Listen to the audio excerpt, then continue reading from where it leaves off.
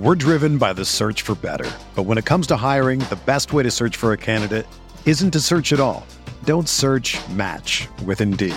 Indeed is your matching and hiring platform with over 350 million global monthly visitors, according to Indeed data, and a matching engine that helps you find quality candidates fast.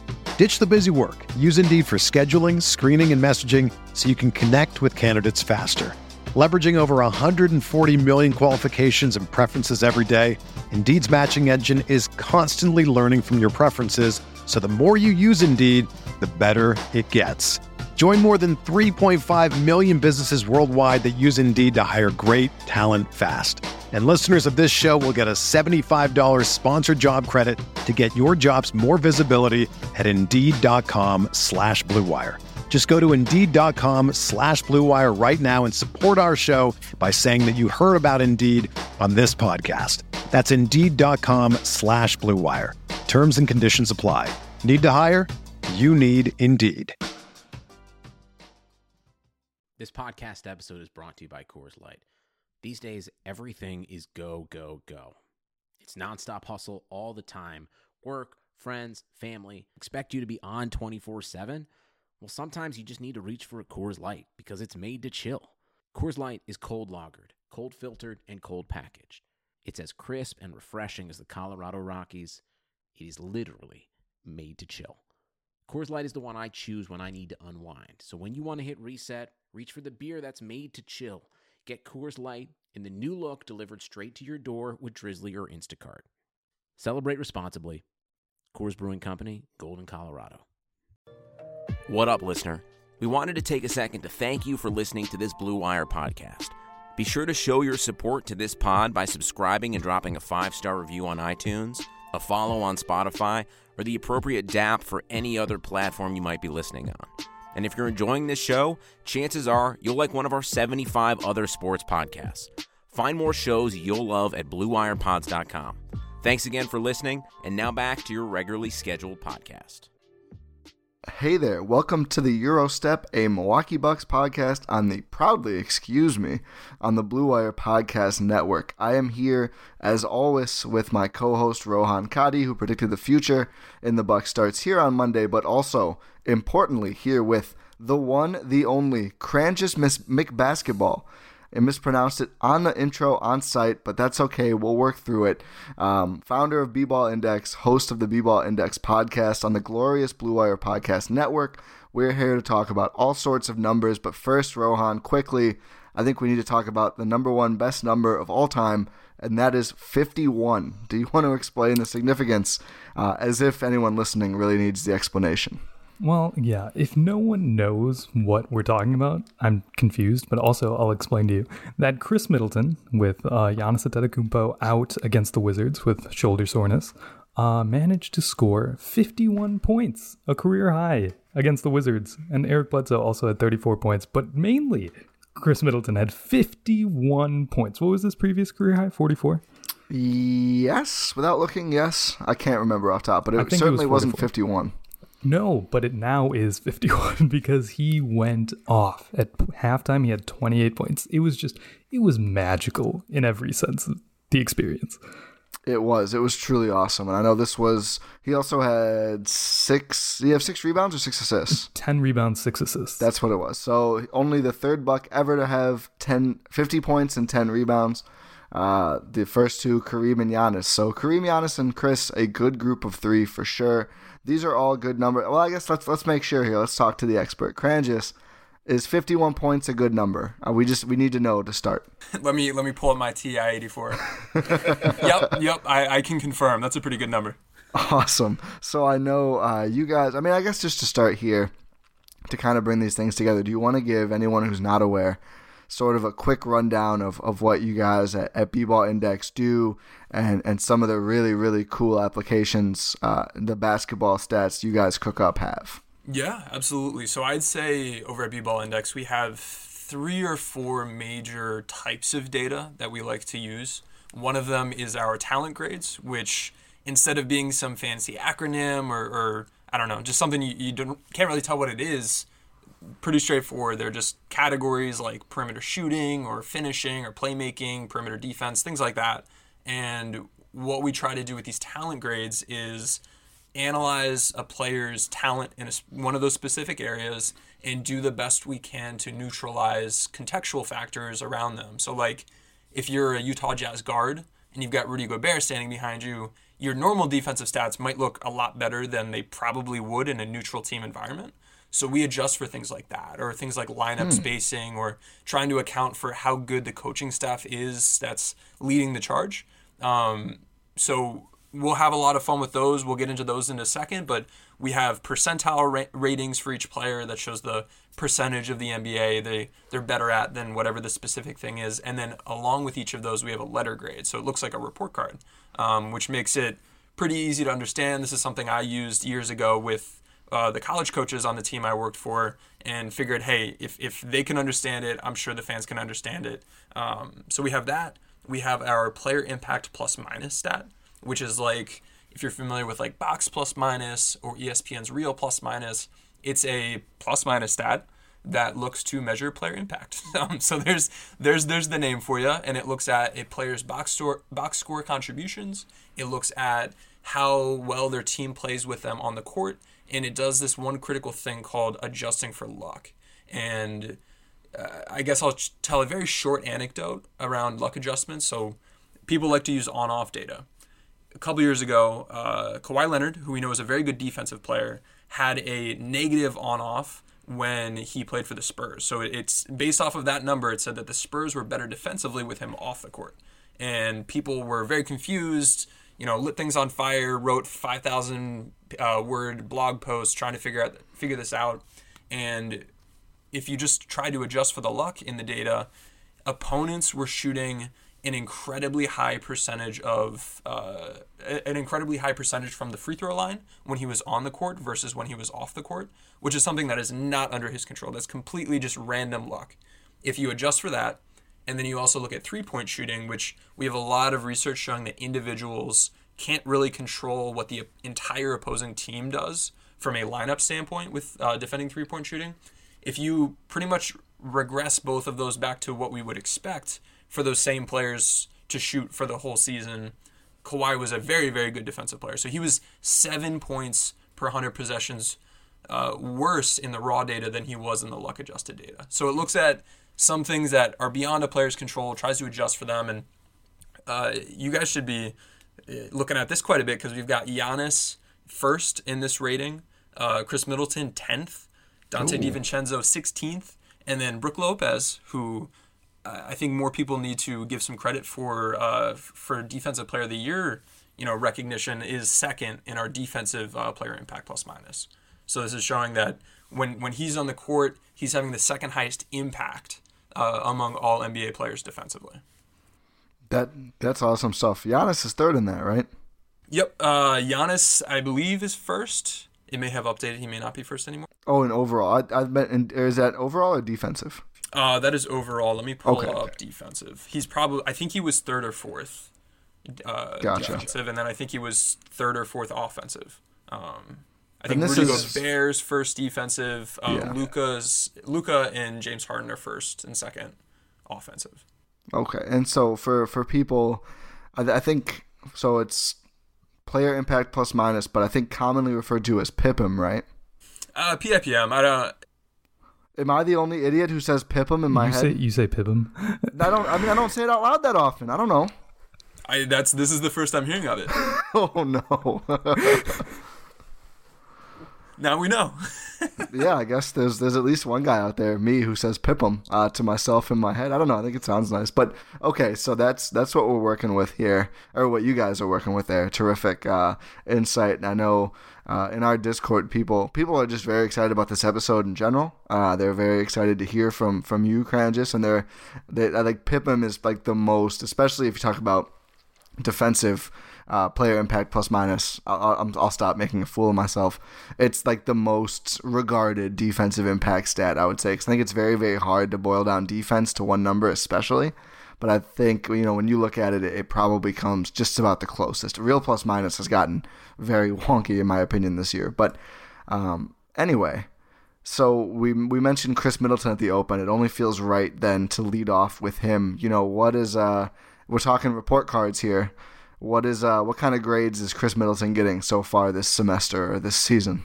He's having a pretty good year, and he's actually having the best year in our database so far. And our database only goes back to the 2013-2014 season, just based off of data availability with player tracking stuff.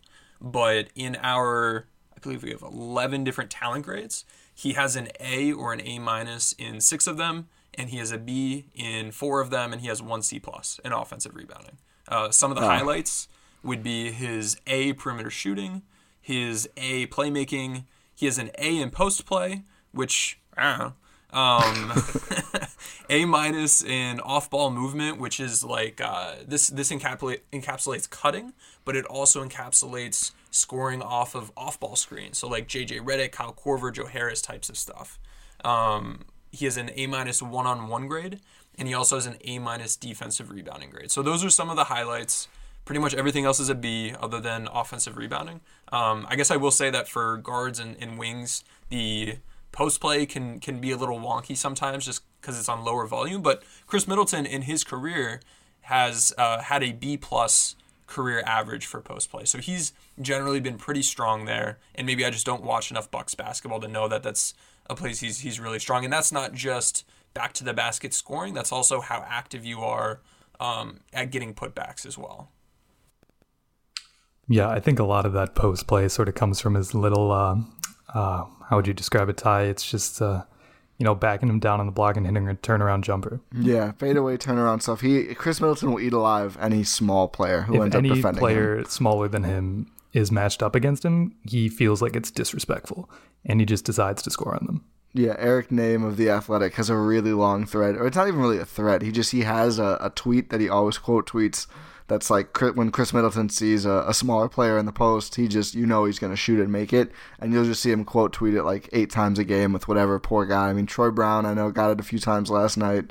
A few other Wizards. I mean, it's just that's become much more of a go-to for him, and it's interesting to see that the numbers really bear out that he's been offensively from literally everywhere on the floor, and in terms of ball movement too, he's been that effective because it has felt like that watching him this season. It really does feel like everything he tries to do, he's very, very capable of doing. It's just, his volume isn't always the highest. Obviously, last night, a huge exception there, and he just hasn't necessarily always gotten the reps. But I mean, something we've championed for a long time on the podcast is Chris can do all of these things. He should probably be asked to do them more. And I don't know, there's probably no metric to, extrapolate to X touches cleanly. I mean, of course, there's so much more that goes into that, but it is kind of comforting to know that, based on what he's done so far, he has done everything really, really well all year long. Absolutely. And when we look at these talent ratings, and we have overall ratings now, which a couple years ago we tried to come up with these, and it was really clunky, and because everybody has a different role. Players play different positions, and even among point guards, you have different kinds of guys. So it's tough to say, all right, you know what, perimeter shooting should be weighed this much, and cutting should be, or finishing should be weighed this much.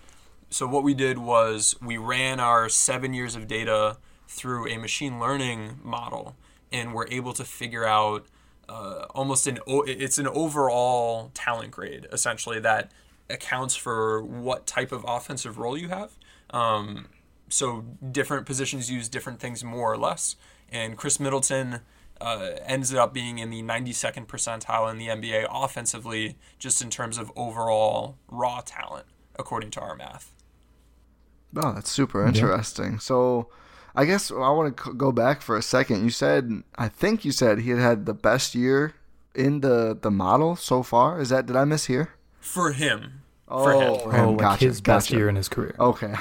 For a second, I was like, is Chris Middleton having the best NBA season of all time? I'm here for it. But it seems like one of his teammates is probably going to rate a little bit better in a whole lot of things. Yeah. We can talk best of all time in 30 seconds or so when we get to MVP candidate Giannis. Well, I mean, I think that's a good enough tease. I think everybody's really ready now. Let's.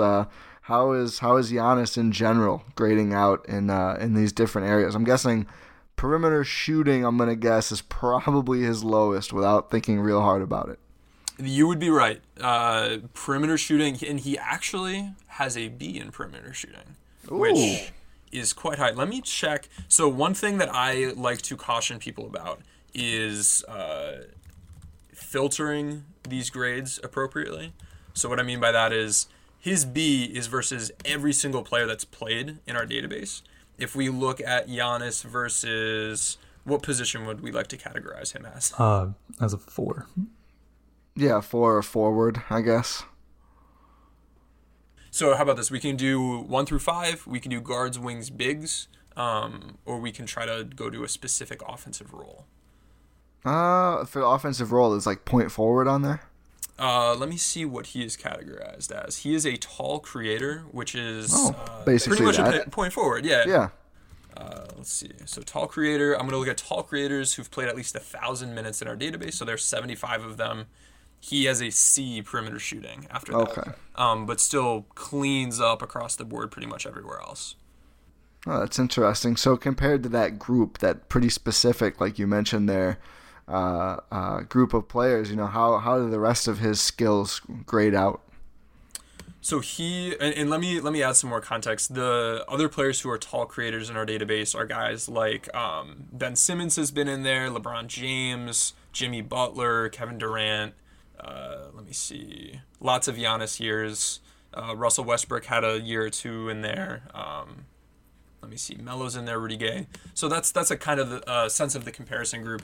So compared to that specific group of players, he has a C perimeter shooting. He has C+ grades in off-ball movement and one-on-one scoring, which makes sense because I think of any of the offensive roles, these tall creators are often some of the most talented individual isolation type scorers.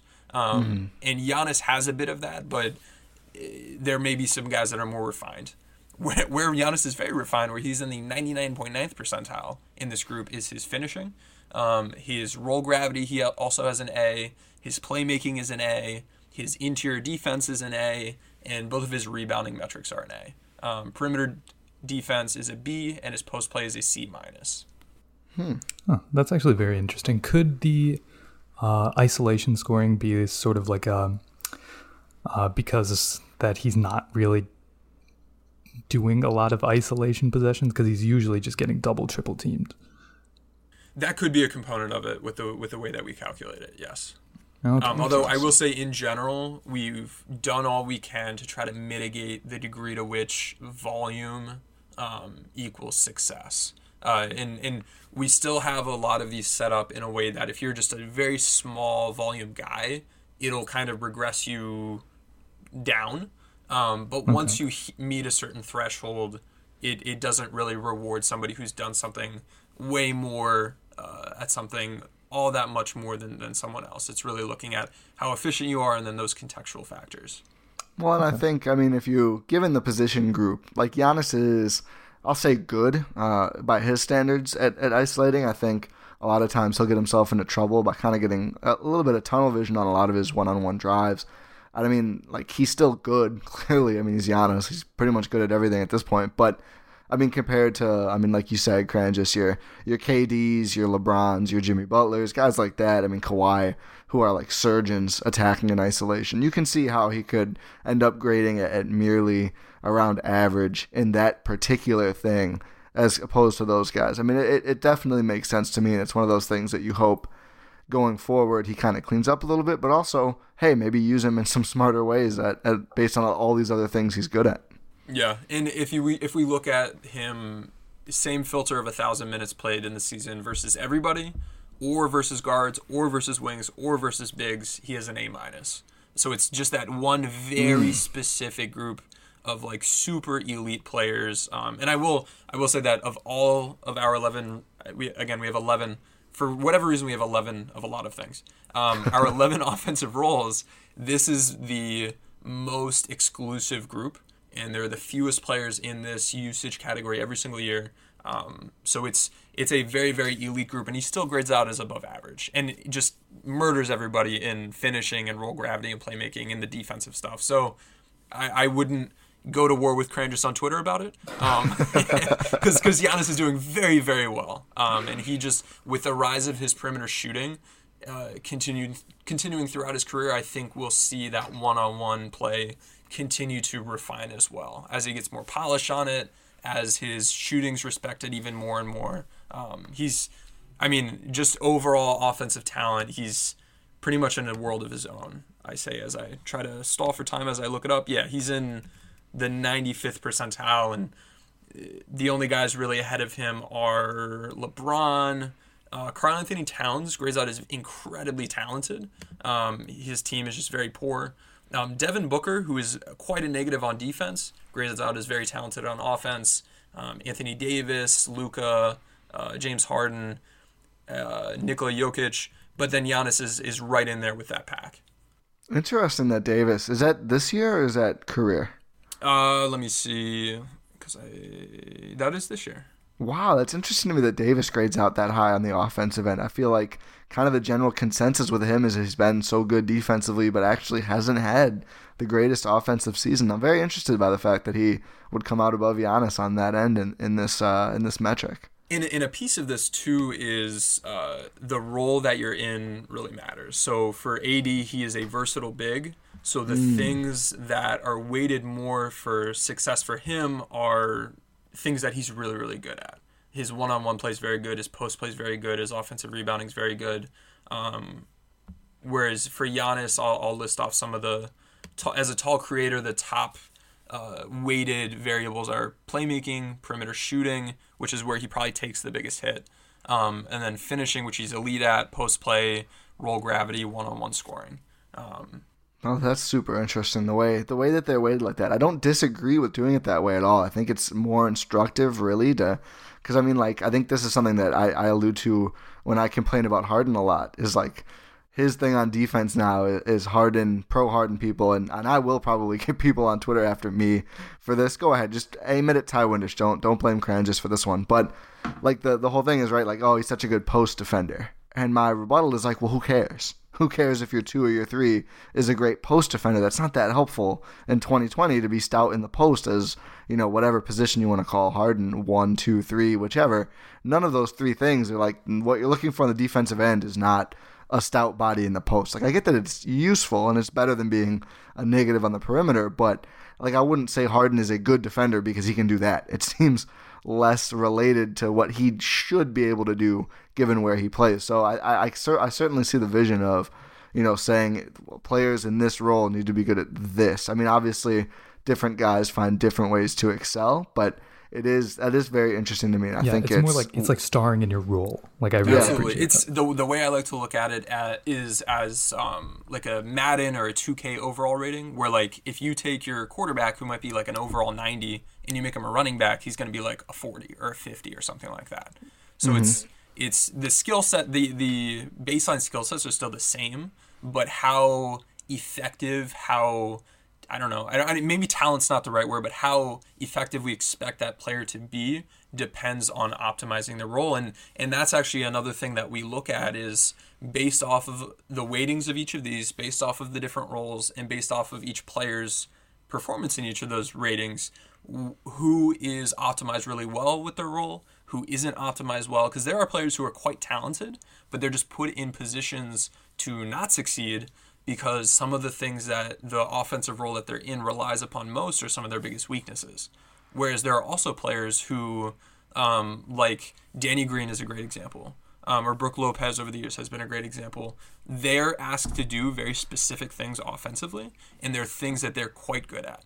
If we try to make Danny Green dribble or like do a whole bunch of other things, he's just not good at those. But he, for his role, is a very, very good player. And that's reflected in his talent grades. He has an A- perimeter shooting, but then he has an F finishing, an F playmaking, and has pretty good defensive grades. But that's a player that has a very niche role, and he's put into it, so he's able to succeed and be very impactful. So if going back to PIPM, if you see someone who you're like, oh man, like that guy's really high, it's probably because they're in a really good role for them. PIPM isn't saying that Danny Green is the 20th most talented player in the world. That's not what it's saying. It's saying he's, for him in his role, based on his team makeup, he's the 20th most impactful. And he may not be 20th, but that's just an example. So and then you're one last telling me thing before I finish my rant. Sorry. No, Going back to the Harden interior defensive thing, his post-play defense has been very strong. Overall, defending the interior, he's at a C-. And also, just like what you were saying, interior defense for guards is only about a little over 20% of the weighting that goes into their overall defensive grade. So you can be elite at defending the post, but that's only a small piece of interior defense overall, which has to do with defending the rim, like as a help defender, deterring shots, contesting shots. When you are contesting shots, having them not go in. So it's a small piece of that. And then interior defense is just a small piece of defense as a whole for guards. So he may be elite at that, but it's not the most useful thing for him to be really good at defensively. No, that's actually, I just really appreciate how well this is set up. I'm sorry, I'm just kind of geeking out a little bit. It's awesome. No, it's really, really cool.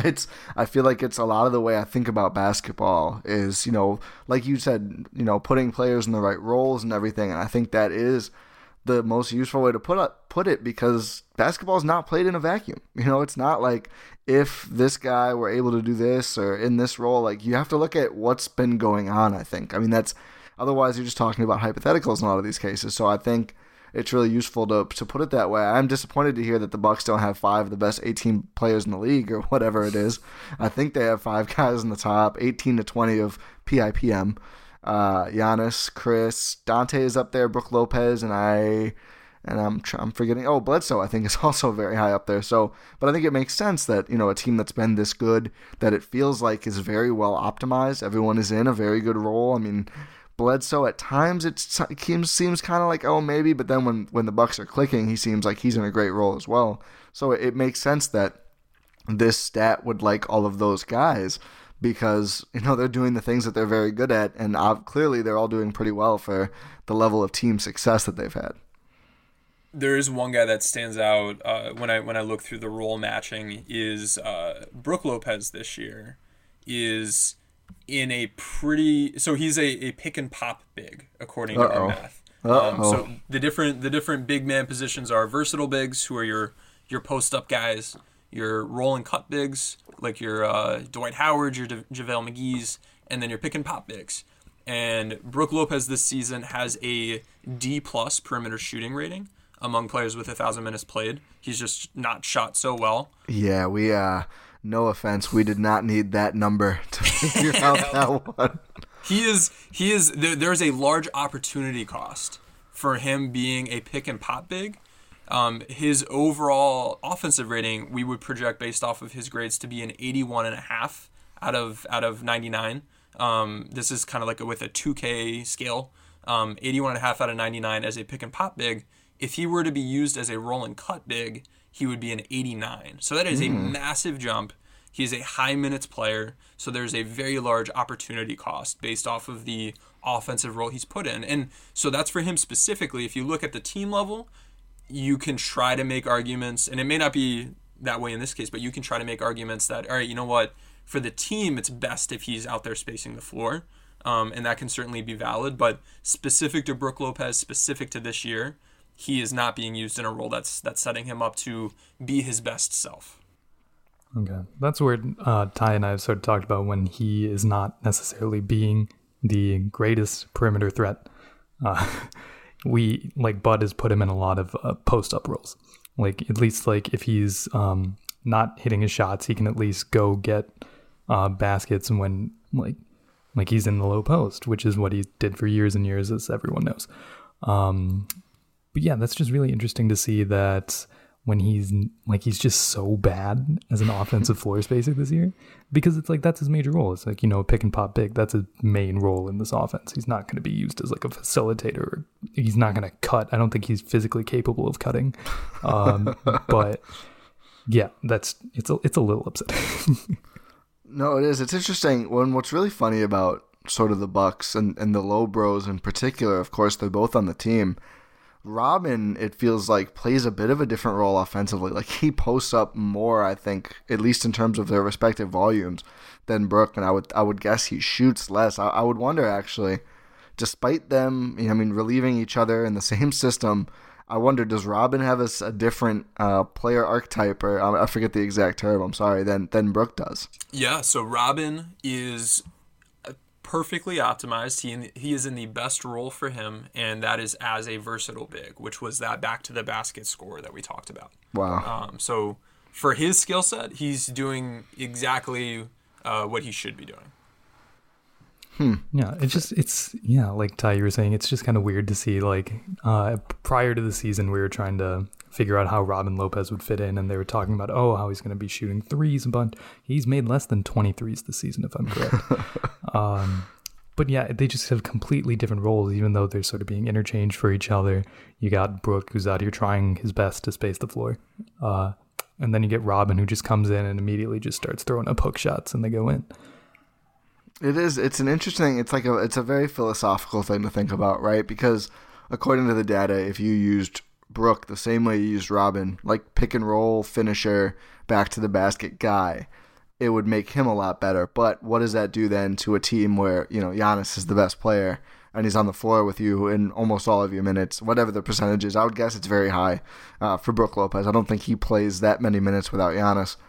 Is that trade-off worth it? What does that do to Giannis? If Brook is in the paint airspace, I think pretty obviously it's going to make it a little bit harder for him. But then, if Brook isn't missing shots, do you gain anything by putting him out there? Or if he isn't making shots, it's a very interesting thing. I think we're seeing the Bucks kind of tackle it in real time because he really hasn't hit shots. He's been below his poor average for the season in the month of January. I think he's like 29% from three for the year, like 26% in January. It's not been good. And I wonder, we saw at the end of the Charlotte game, the Bucks rolled out a lineup of Eric Bledsoe, George Hill, Dante DiVincenzo, Chris Middleton, and Giannis. And I do wonder if Bud's going to look at more of those Giannis at center lineups. And I feel like we have seen that this year, but just because of the fact that, like, if Brook isn't hitting those threes, he's not going to offer you that much if you have him out on the perimeter on offense. But then, of course, the tricky side there is defensively, he's been so good, as you already mentioned, Cranges. So a lot of very interesting questions and, I guess, concerns for the Bucks to answer. The nicest outcome would just be, Brook starts hitting 35% of his threes and you don't have to worry about it. But I do think it's going to be interesting to see how they handle all this stuff. There's so many moving pieces that could go in so many different places around Giannis. That's up for Mike Budenholzer and the Bucks coaching staff to figure out how to best use everybody for the team as a whole. Mm-hmm. And we do have some data if we want to look to those Giannis at the center position lineups. We do. So we can use, this is again using luck adjusted data. So it's making sure, especially on small samples, this is very, very useful to try to tease out, if a team makes an extra 3-pointer or two, it can completely change just your raw net rating stats. But with the luck adjusted stats, it does a better job with that. If we look at lineups with Giannis, but without either of the Lopez's or Bender, the Bucks have been a plus 18.73 expected net rating over 476 possessions. Whoa. Can you tell us if that's good or not? That is very, very good. So I guess for a frame of reference here, since I think a lot of people who unfortunately don't have access to these numbers, and I want to plug it twice. I'll give you a spot at the end, but your stats package is $5 a month? It is $5 a month, and I am being robbed because there are 28 spreadsheets in it, pretty much all of them interactive. We have 3 different gravity applications, which we can talk about in a second. All of our player grade stuff, all of the PIPM stuff, all of the lineup stuff. There's a lot going on, and pretty much everybody that buys it will message me and be like, "Are you sure I only need to pay $5 for this?" So I would definitely encourage checking it out. Just go to the B-Ball Index site, and it's in our premium content section. You can buy it just $5 a month. It's like a cup of coffee, and you can there's just countless insights that you can get from the data, and it goes back until the 2000 season for the PIPM stuff, or I'm sorry, it goes back until like the 70s, I think, for the PIPM stuff. Oh, wow. It goes back until 2000 for like the luck adjusted lineup stuff, and it goes back until 2013, 2014 for the player grades. That is terrific. I know what I'm going to be doing right after we wrap up here, but Where I was going with that before I tossed the oop there for the plug. So plus 18.87 was it for the Giannis at center lineups? Yes, and actually for the Giannis just overall, he's at a plus 16 or plus 17 essentially. So him at the 5, the Bucks have played like a better team with him at the 5 than just overall with him. That was basically my next question, but also how does that him at the 5 look compared to the Bucks starters who have basically wrecked stuff most of the year? So Giannis, Wes Matthews, Chris Middleton, Eric Bledsoe, and then Brook Lopez. Asking on the fly here. This is a tough ask. Probably could have included this in the pre-pod notes. No worries. What do you think, Tony? No worries, because the spreadsheets we have, they just instant insights. I'll let you answer first, and then I'll give you what it's okay. Yeah, Rohan got to put me on the spot here. I would guess. I'm going to say I think the starters have been a little bit better because I think their net rating, non-luck adjusted, is around plus 18 as well. And it feels like other teams have been a little bit unseasonably warm when shooting against the Bucks, but I am very prepared to be wrong. I'd say the opposite. I'd say that the Giannis at center lineups are probably better than the starters, but I think, do we have an answer? We do have an answer. So, again, Giannis at center was plus 18.7. Giannis, or I guess the starting lineup is a plus 19.2. Let's go. So just ever so slightly better. But I think, in fairness, I feel like those Giannis at center lineups are used in an entirely different context. I think usually against tougher opponents, maybe. I don't know. I might be grasping at straws there, but the starting lineup has played and wrecked a whole lot of bad teams. So that definitely helps on that number. I don't necessarily think that one is better than the other based on that, but it is interesting that both of them have been very, very good when in the past, at least anecdotally / based on the normal net rating, it felt like, especially 2 years ago and farther, Giannis at center lineups weren't the greatest. I think we've seen a big-time improvement there recently. Yeah, no, for sure. I think it comes with a lot of, just Giannis improving and, the players around him. Because just, we all know that Giannis just improves year to year. And just, obviously the lineups with him as the, focal point defensively and offensively are just going to be insane as he gets better and better, but teammates getting better as well.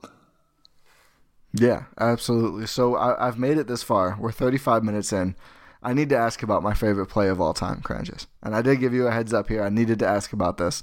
I've been championing, weird word, Chris Middleton, Giannis Antetokounmpo pick and rolls, more of them for at least since last season. I think that's when it started, but it's only picked up lately and blissfully in something that I never expected to happen. I don't really think he listens, but Bud has listened to the Eurostep. We've seen more of this. It feels like we have, and especially in key moments, like the game got tight, the Charlotte game, and immediately the Bucks kind of instinctually ran a Chris Giannis pick and roll, and they got a bucket, and it helped put the game away. So what data can you offer me about this tantalizing play?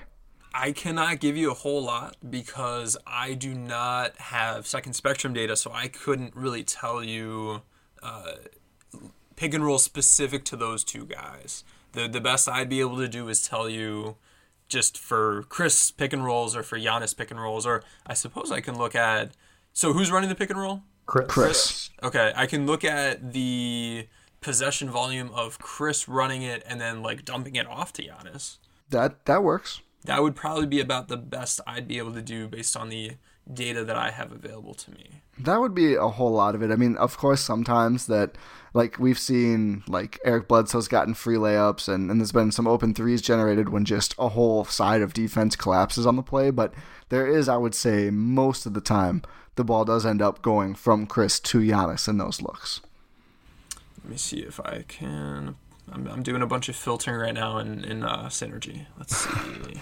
And I mean, just as talking while looking here, it seems like, to me anyway, just from a logical standpoint, I mean, the benefit of running Giannis in any sort of pick and roll is it kind of usually either, I mean, if whoever's guarding him just doesn't come, obviously then he gets a free chance to spring whoever he's screening for.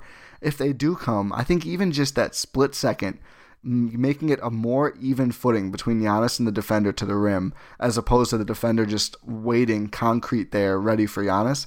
I feel like that gives him such an advantage and makes him such a dangerous finisher. And then, of course, you put the Bucks' other best player in the play, it just seems intuitively it would be good. Yeah, especially given that Granges has already described how elite Giannis's roll gravity is, so that only is going to be amplified with Chris Middleton running the play. Absolutely. So the best I can get us is Chris passing to Giannis for a roll, and apparently there have been 25 of those this year. Yeah, that sounds about points. Right. I can tell you, however, exactly what Giannis's roll gravity, or I'm sorry, not roll gravity, rim gravity is. This is another type of data we have at B-Ball Index where we look at spatial tracking data, which tells us exactly where players are when they're taking their shots. And we can look at efficiency and volume to try to calculate, and when we talk about gravity, think of like a Steph Curry running off of like a pin down. He has really high gravity, so he might end up with like 2 guys guarding him or extra help coming his way, which opens things up for his teammates.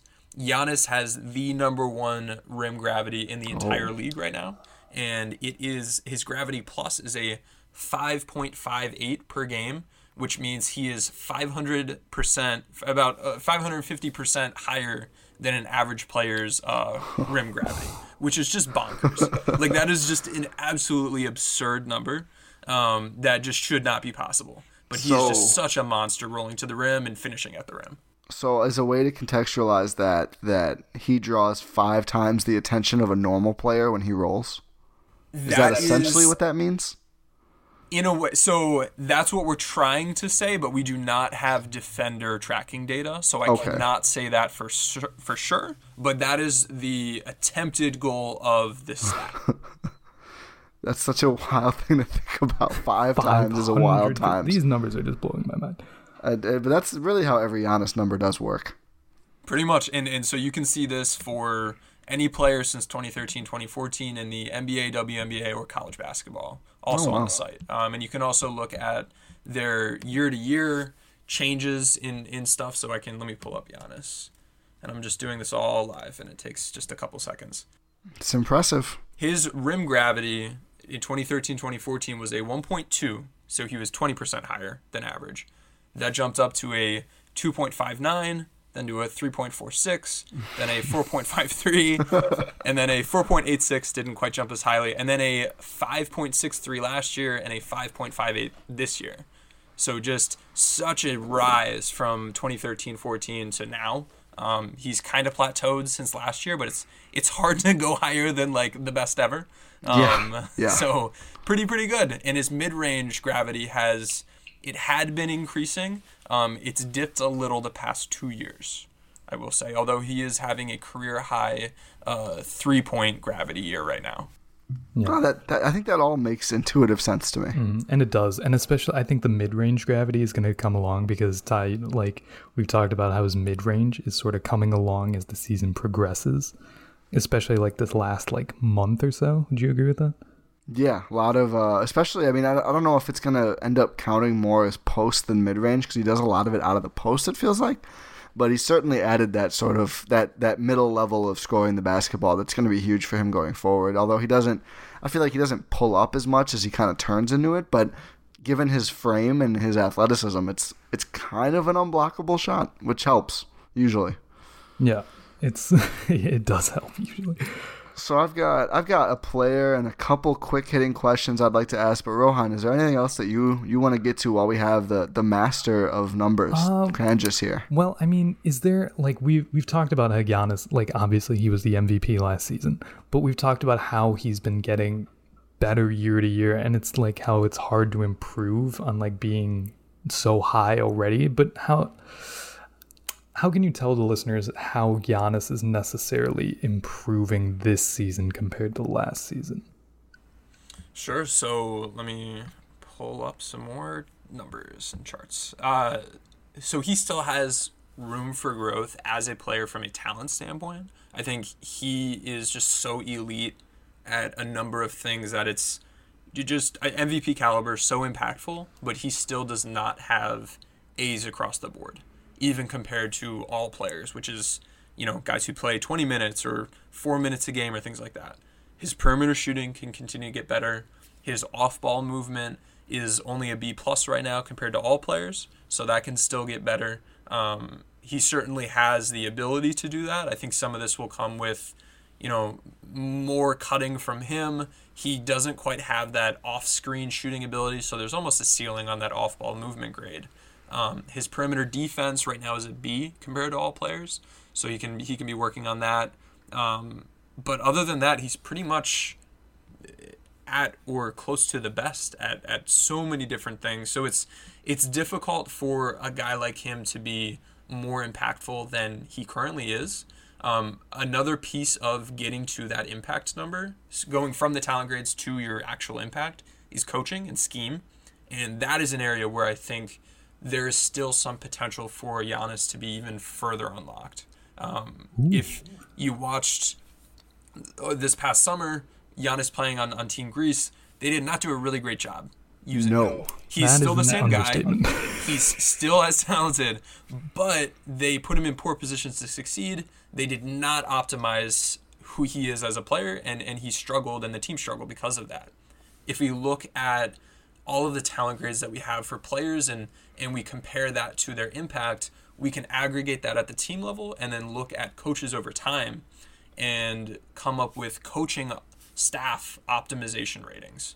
So for coaching staffs in 5 seasons since 2013-14, led by Mike Budenholzer, his offensive optimization is better than 55% of coaches. So it's still good, still a little bit above average. I think this matches somewhat the eye test for me as an X's and O's guy. They do some good stuff, but they could probably do more. And it almost seems as though their approach has been like, the simpler it is, the easier it is, we're just going to out-talent you, which can work. But you can do small, simple things schematically to give yourself even more of an advantage. And I think this comes out particularly in the playoffs, where I was losing my mind last year in the series against Toronto with some of the adjustments that Toronto was making defensively that should be really easy to beat, but the Bucks coaching staff couldn't figure out how to beat them. So it was same talented roster, but they weren't able to take advantage. On the defensive end, I'll say before you guys comment, Budenholzer was in the 87th percentile for defensive optimization. So he has been very strong with that pretty much over his entire career as a coach. I just want to say to all the listeners, it's not just me and Ty, okay? We are not alone in just getting very frustrated with the Bucks' lack of diversity on the offensive end. So I know those numbers were over the last half decade.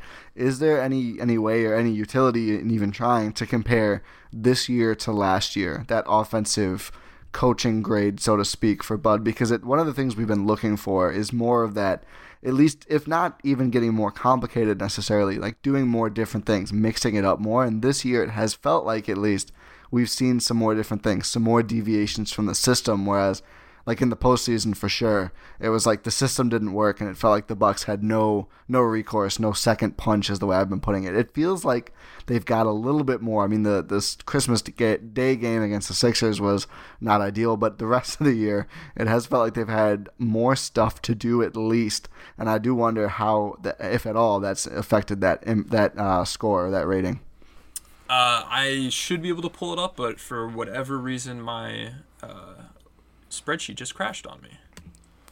We're doing so much. You're using so many numbers. I'm not sure exactly what went on. Oh, these Google spreadsheets just does things sometimes where they have these internal errors where they just don't pop stuff up. All right.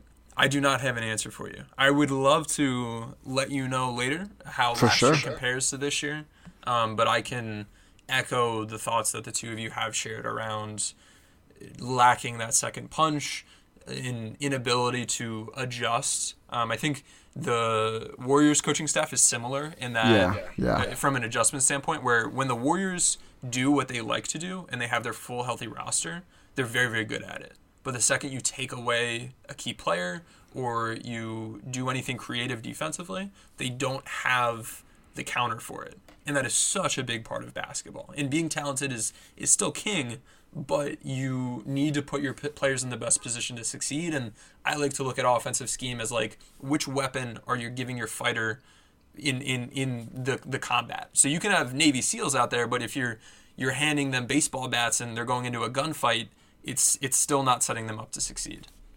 Good analogy. So, certainly agree. I would guess without looking, Nick Nurse probably is going to rate on the higher end of coaches. I know it's a smaller sample, but it seems like that's really been his strength. Yep. It's just very, very high, if not the highest. And I think third highest defensively. Offensively, I believe he was number 1 or number 2 in his one season.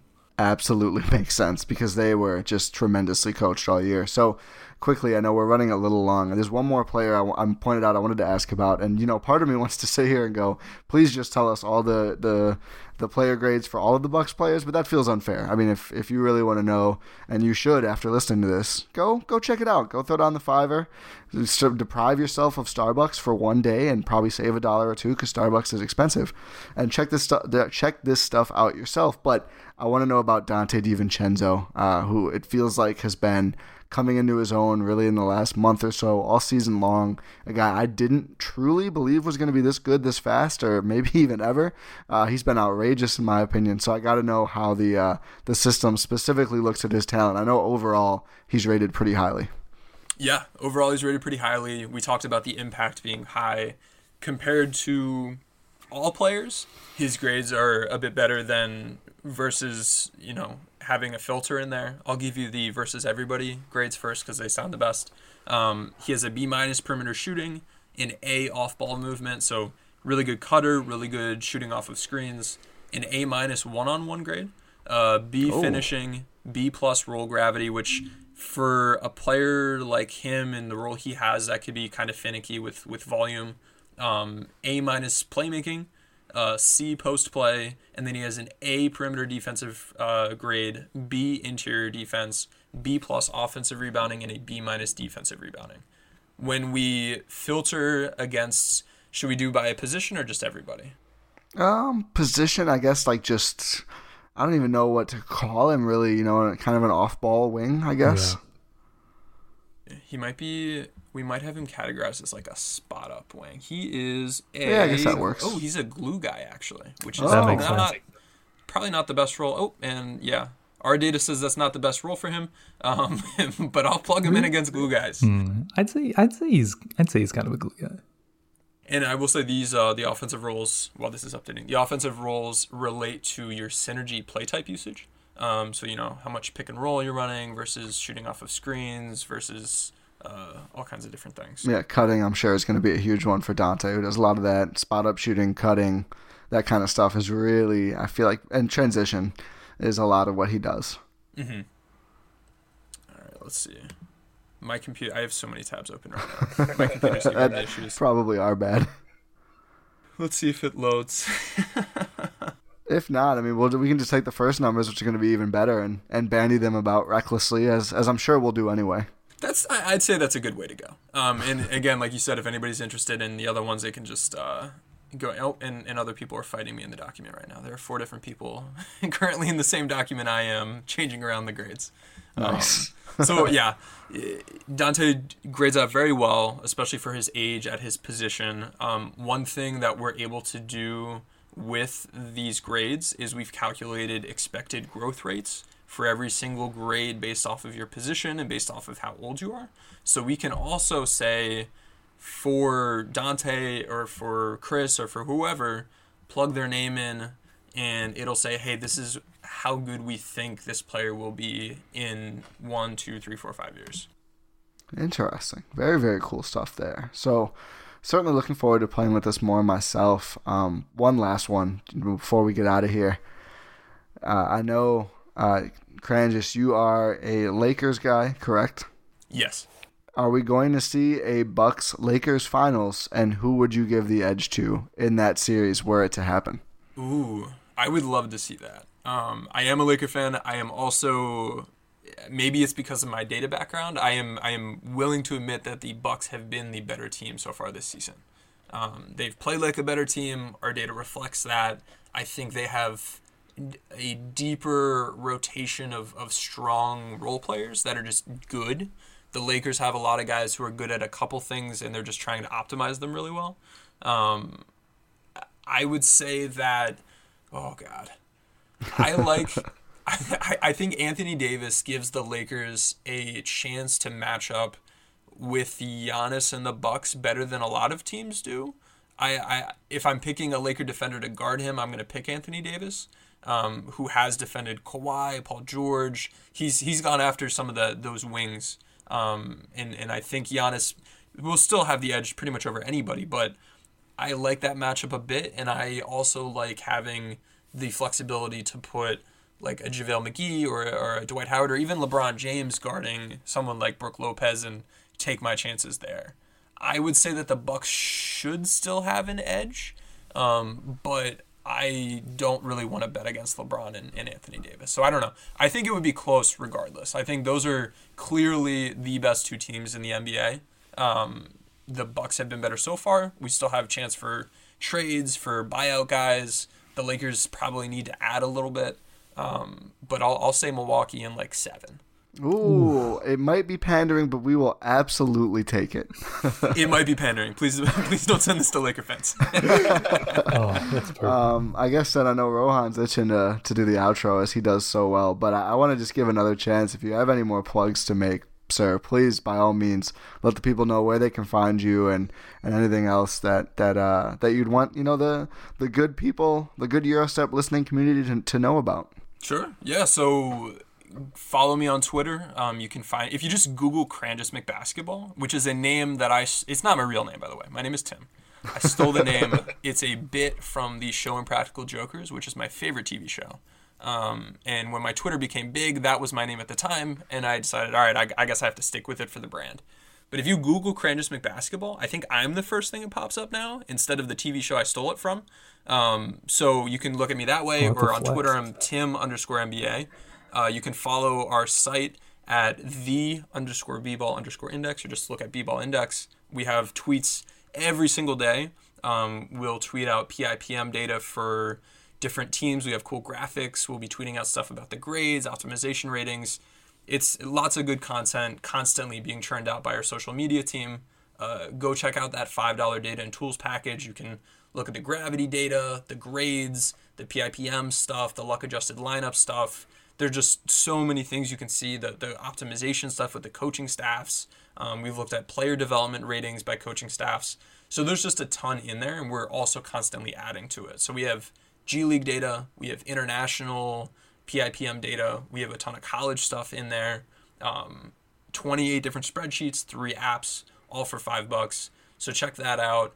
Listen to, if you're interested in this sort of stuff, we have a podcast that we do.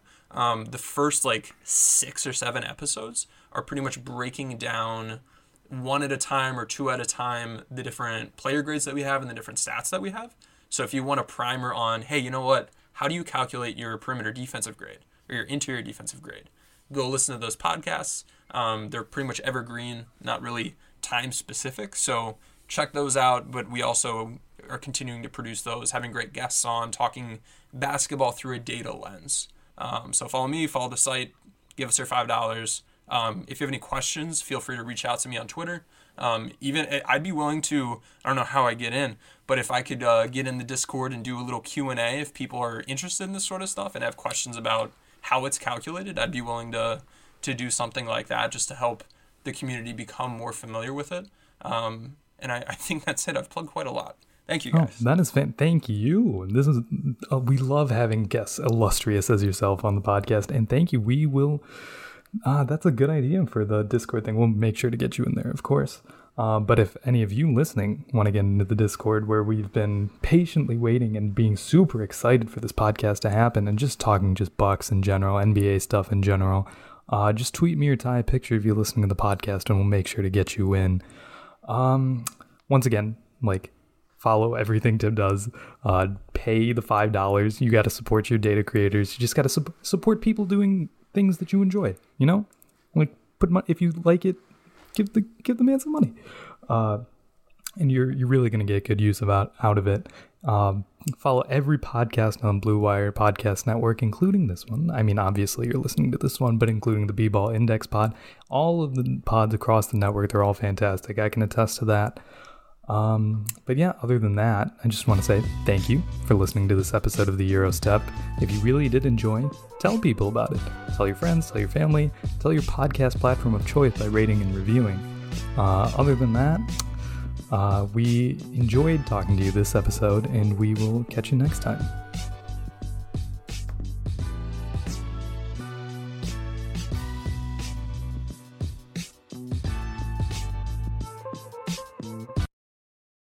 It's happening daily. We're being conned by the institutions we used to trust. The mainstream media is distracting us with meaningless headlines instead of focusing on the harsh realities facing American families. Time is short before something big happens, and that's why so many folks are preparing. They're becoming self-reliant by investing in emergency food storage from My Patriot Supply. Go to MyPatriotSupply.com and secure 4-week emergency food kits for each member of your family. Each kit contains tasty breakfasts, lunches, and dinners, averaging over 2,000 calories per day. Save $50 on each 4-week food kit you purchase. Plus, get free shipping on Ready Hour 4-week emergency food kits. You're not ready if it's not Ready Hour foods. At My Patriot Supply, you can also get solar power generators, water filtration units, heirloom seeds, and survival gear. Order by 3 p.m. and your unmarked boxes ship the same day. Shop MyPatriotSupply.com today. MyPatriotSupply.com.